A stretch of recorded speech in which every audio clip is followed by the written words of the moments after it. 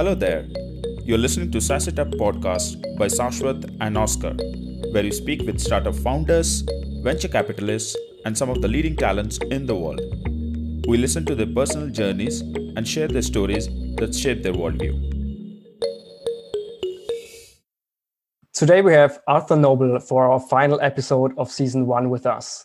Arthur is co-founder of FlexPad, former growth architect and strategy consultant at RevelX, and now Arthur works as a principal at Knight Capital and invests in fast-growing B2B companies. So first of all, Arthur, thank you so much for your time. It's great to have you here today. How are you? Hi, Oscar. Hi, Saswit. Thanks for having me today. Really looking forward for this chat. It's really going well. I'm working from Spain now remote, so couldn't be any better, I'd say. So to kick off today's session, Arthur, we would like to learn more about your road to become an investor. You started as a founder yourself. Can you share with us your story and why did you actually decide to become an investor yourself? Yeah, sure thing. Maybe if I go back to high school, a very long time ago, I was super interested in politics, actually. And I believed that was the way, basically, to make the world a better place. I would say that at some time in my 20s, I lost that sort of faith and started believing more in that companies could really transform society for the good. Then at some point, I figured out, and it was maybe in 2014 when I was doing just an internship at Unilever, that, established organizations, it's very hard to change something. But if you look at the society, we actually need a lot of change. So the organizations best positioned to deliver on that required change are startups. And that's, I think, why I became interested in startup overall, both to contribute to it as to invest in it, as well as that from a personal perspective. I really like building things up from scratch and learning all day. My short story is that I would say after Unilever learned the startup job at one of the ventures of Rocket Internet. Then after some other projects, moved into the world of venture capital, first at a Series B fund and afterwards at a seed fund. So that was both B2C and B2B. So I learned different perspectives. And then after a year or so, I decided to found my own company, which was FlexPad, where we try to enable the remote work to the masses, basically, because we saw lots of people were interested in that, but not so many were doing that. So we had this interesting mission to combine basically the shortage of digital talent with the need for companies on the one hand, and on the other hand, have people that want to work remotely and try to merge that in a marketplace. It was a very interesting journey, but we really learned the hard way that market timing is everything, and that's only the world became ready for remote work in 2020, with the unfortunate event of COVID-19. I had to find a different job. That's where I specialized afterwards in growth, because I had to take my own medicine. And after a while, joined Knight Capital. We are, I would say, a go-to-market specialized B2B SaaS fund investing in Europe and occasionally in the US, primarily in the Series A and B stage. Yeah, and at Knight Capital, you just mentioned it, B2B companies, solely B2B companies. Why is that? What's the beauty for you to invest in B2B companies? I definitely like B2C as well. But what I particularly like about the B2B topic, it's a couple of points. First, I would say it's easier to relate to for me personally. Secondly, it's a bit more problem driven. Thirdly, I think it's a bit less trendy. And the last point, which sounds maybe a bit odd, is as I get older, it's much harder to relate to new trends for teens. So if I look, for instance, to TikTok, I'm currently not a user, but I've installed it over 2 years ago or something, just to try to understand it. It's not something for me personally, but I think as an investor, you at some point at least have to understand what the company is doing and where it's going. And I just feel that in a B2B environment, I feel more comfortable. You mentioned it's more problem driven. What do you mean by that? Isn't B2C like customer needs, customer pains first as well? I would say if I look to, for instance, TikTok or Snapchat or Instagram, those type of companies, it's much different compared to just take MailChimp as a very good example. Companies just want to have easy marketing automation solutions just to email their clients, and there was no solution. So they invented MailChimp. And that is for me a more logical thing personally to understand compared to, for instance, founding another social network, which has just a slightly different angle, which I might not really understand so well, in all honesty. What I found super interesting, when you work with startups at Knight Capital, these long-term partnerships are super important to you, right? It's not just you buy shares and then you find quickly an exit. You really want these long-term partnerships. So can you talk us through your working relationships, working partnerships with startups? How do you get to know about those possibilities? How does your first meeting look like? How often do you do regular check-ins? We are really interested about that as well. Maybe what is sort of like a personal mission statement for me when I deal with founders is that even though it's 100% their decision in anything that they do, I still feel it a bit like I'm sort of joining that startup almost as a founder, at least have that intrinsic motivation to let it succeed, but without the control. Because I believe as an investor, you should give the keys to the founder and just be a support where necessary. It's for me on a deep personal level how I care about the startups that I deal with. We actually in the firm, we scout a lot of companies. That's the way we believe we find the most interesting opportunities. We check databases like, for instance, Crunchbase or a company like Dealroom where we invested in. From there, we reach out to them via different channels. And then usually Paul, one of our partners, has the first meeting with them. And I would characterize them by very informal meetings.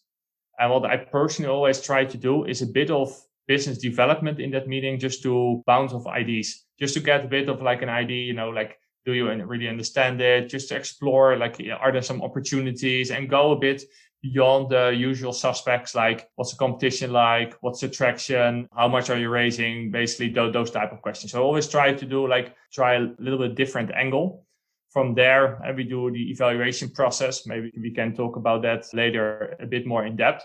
I usually say to the founder, let's always have a financial meeting with the CFO, for instance, or VP of finance, at least once a month. And one strategy commercial meeting with the founder and potentially like the CCO or CRO or CMO. And other than that, what I try to avoid is planning lots of meetings with the founder, because I personally believe much more that we invest in founders who basically know how to run the business themselves. If they have any questions, like even if it's in the middle of the night, they can call me and we're just going to figure it out together. But I don't want to stand in their way. I want to be there when they need me. And of course, if I see something interesting, I support them, like with introductions. I can evaluate like potential candidates for them. It can be pretty diverse, but it's basically based on their request. Excellent. As a founder, you have been a founder earlier as well. So how did your experience as a founder change your view on your investments? I always make the joke that the founder job is much harder than that of an investor. But no, I would definitely say that I have a lot of empathy and respect for the entrepreneurs. As an investor, I can focus on one topic, like investing. As a founder, you're involved in so many different things. So I don't want to stand in their way and just be their support, both more from a content perspective, but also emotional if needed. What I think like a third thing which is quite important is that I know what the ups and downs can be in a business. For instance, I had a book that I've now written. I've said I know both basically the hype and the disillusionment of running a startup. That perspective, I think, helps me approach it a bit different if results are not the same as forecasted in a given month. Sometimes you have a better quarter, sometimes you have a worse quarter. Results have to be accomplished, but it's not, you don't ask the question, why didn't you meet the results? But it's more like, how can I help you to realize those results? And I think that's just a different approach, because you just know that sometimes things don't work as they are supposed to work. And then maybe the last point is, because you've been an operator, you sometimes can look through like the processes and know like, okay, if they fix this in 3 or months, you actually have sort of a hidden gem. You have more, like I would say, like a higher confidence that a company can succeed. Absolutely. I think you started off from a very good point, right? Being empathetic towards the entrepreneur or the founder, because they are juggling with 100 different things at any point in time. So I'm curious to know about what are the biggest challenges founders in Series A are facing, because Knight is like investing in that spectrum. Yeah, definitely. I would say the book that we've written, this was like our central topic. If you go from C to Series A, you basically move from ad hoc / initial processes to a business that has to care about replicability. You have to systematize at least large parts of your business. And I think that's the big challenge of going from C to Series A. But if you then are in your Series A stage and you want to, of course, grow to a Series B stage, you have to transition from replicability to predictability. If you then look from like, what are the big challenges? Like first, from a strategic point of view, I would say there are mostly 4 big challenges. First is, launching like a new distribution channel. So for instance, you do outbound. Now you also want to do inbound on top of that. And the same thing is also doubling down on your sales model. So if you grow, let's say from 30K MRR to 100K MRR, which is like roughly 3x, now you have to grow from 100K to 300K, which is still maybe 3x. But, instead of 70K MRR that you add, you now have to add 200K MRR. Doubling down your sales model is definitely one of the big challenges that I've seen. The second thing is like expanding to different geographies. Third thing is like prove that you can sell in various industries or verticals. And the fourth thing is making your product more mature. And this is also the strategic challenge. This is also why I personally don't really believe in product market fit in a way. Yes, you have once a product market fit in a niche, but from there you have to expand just the dimension I just described. And all these things, you need to get a certain product market fit. And that makes it like very challenging. From an operational or scaling point of view, I would say there are 5 big challenges, which is like a data challenge. For instance, which data do you gather? How do you structure it? The second thing is an HR challenge. Which type of people do you get? What type of skill sets do the people need? What type of mindset do they need? Then you have the documentation challenge. So there is a guy in my book who's called João Graça. He's a co-founder of Unbubble, and he gave me this example that he had just created a dummy variable in his code. And then 24 months later, no one knew why this dummy variable was there and no one dared to touch it. Lots of people spent lots of time on that and productivity dwindled because of things that weren't documented. And I think that is like a big challenge you see as well. Then you have a fourth one, which is like tooling. So if you go, for instance, to a Series A, you need to have like your basic tools in place. But once you grow further, you, for instance, have to move from HubSpot to Salesforce. So let's say every 24 to 36 months, you're changing tools because your maturity as a business changes. And the last thing is processes. You have to set up lots of processes. Sometimes things start breaking, but also this means that your iterative culture can change. And maintaining that, I would say, is one of the challenges for a startup as well. Earlier, you touched upon evaluating the team or evaluating the people that you will be backing. So how do you go about evaluating the founders or getting to know the people and, really investing in them and in the journey? I like to say internally that I mostly invest in their thinking process because there are lots of things I can ask, but I cannot ask everything. But the thought process and that I have the feeling like, I can give this person the keys of the car, that I think that is where I'm ultimately searching for. I validate usually the team in multiple sessions. Now, given the pandemic, I did it mostly remote.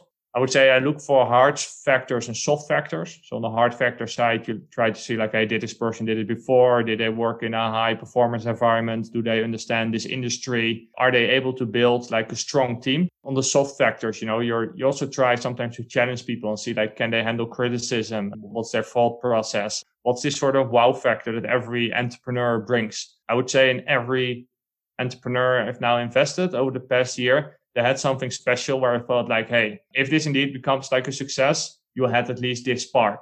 And maybe I'm totally wrong, but at least I definitely believe in them because of this thing that they have on top of all the other evidence that there is.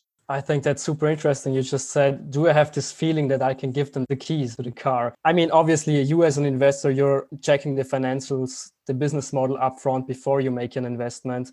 I think, and maybe correct me if I'm wrong, but the best investors have strong instincts, right? They listen to their guts, maybe they think about, is it a good investment? What do my instincts say? How much does your instinct actually play a role when you make an investment?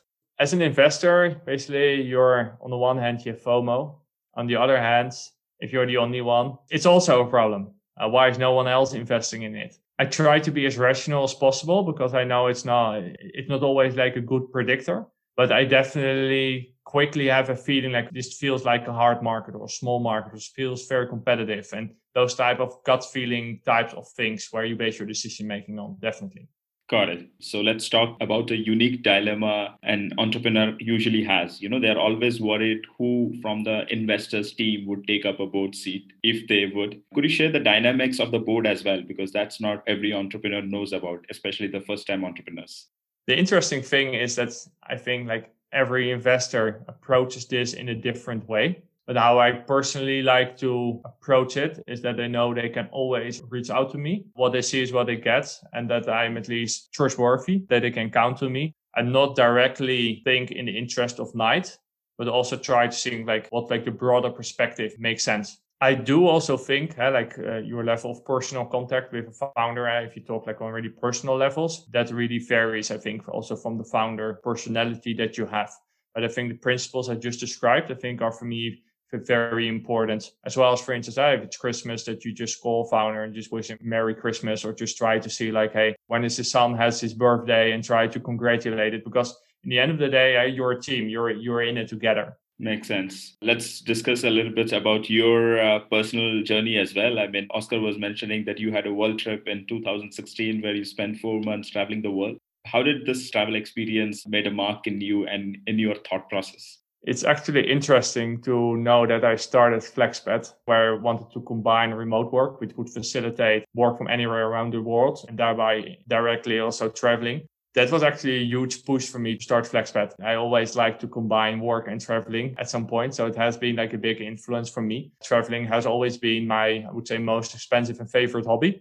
And what it really taught me in a way is just to be open-minded. If I travel, I really like to observe. Sometimes I will just walk through the town and basically have no plan and try to see like, hey, well, what can I observe here and what's different on what I'm used to and why does it work here and how are things constructed? And that's for me, I would say, the ultimate way of relaxation in a way. Agreed. Quite a lot of people and founders who have been building world-class products always mention that, that their worldview was shaped by their travels as well. They were exposed to multiple geographies. They happened to speak to people from all geographies. And, the cultural element was something that they really learned from as well.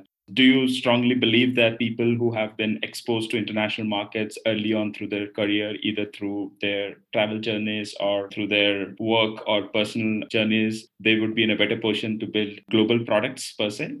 I would doubt that, because if I look to the American ecosystem, I do think like Americans just to travel a lot, just like anywhere around the globe.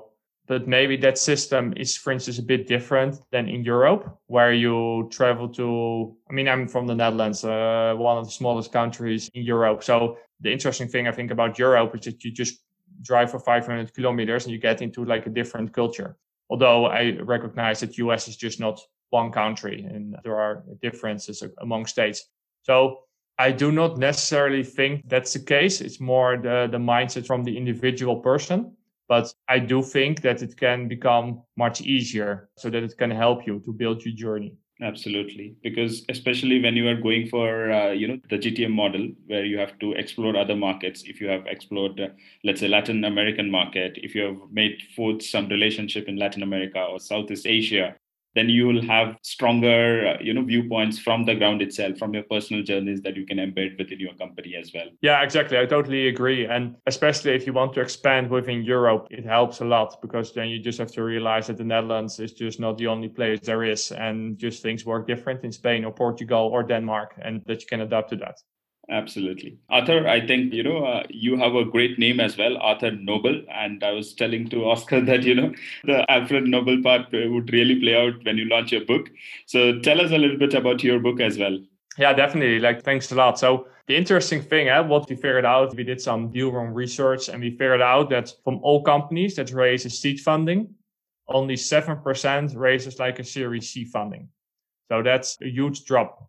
And when we talk with founders, we've just figured out that on the one hand, there's lots of content on how to get to a product market fit. And there are, of course, lots of these success stories of companies raising hundreds of millions, or like companies reaching unicorn status or having a big exit where founders share their story. And even though both aspects are great, we feel that for this in-between stage, let's say growing from 1 to 25 million annual revenue, there's actually quite a big of a content gap. Like, hey, how do you get from that, let's call it free, the broadly defined Series A to Series C? So since this gap was there, we started interviewing 47 leaders on startup growth, some really well-known people, like, for instance, Mark Roberts from HubSpot, Bill McKay from Slack, or Sean Ellis from Growth Hacking. But we've also interviewed lots of founders who are, for instance, in their Series A, in their Series B or C stage, but who are essentially 12 to 24 months ahead of you. And we discussed with them, like, hey, what are your most common challenges? How did you navigate those? What are your most common learnings? And from there, we bundled all their perspectives in this book, which we call Leaders of Growth, which we're about to launch soon. Congratulations for that. Apart from your book, are there any books or novels that have inspired you over the last few years that you would recommend to some of our listeners as well? In the past, I started my startup journey just with the Lean Startup and Lean Analytics, which I think were just great books to start with. Just also going from good to great and those type of books. Nowadays, I don't read so many books anymore. I read lots of book summaries. I read lots of blogs and listen to lots of podcasts. I do think this book like Traction is, for instance, interesting. And some book I would always recommend, which is just like a classic, is Venture Deals. Venture Deals. Exactly. Brad Feld, is it? Yeah, it's Brad Feld. Yes. Yeah. So most probably we'll be getting Brad Feld in our second season. So I was a venture fellow with the Kaufman Fellowship as well. Oh, that's amazing. I will listen to that. And of the podcast that you mentioned, you should definitely go for our podcast, SaaSiT Podcast. We'll be getting amazing guests and some great nuggets of valuable information in our coming seasons as well. It was lovely talking to you, Arthur, and thank you so much for being an amazing guest. And we close our season 1 with you, so we'll have a great time after our season 1 as well. And thank you so much for your time as well. Thanks for hosting me, for all the wonderful questions, and congrats on your great result with season 1. And I'm looking forward to listening to season 2.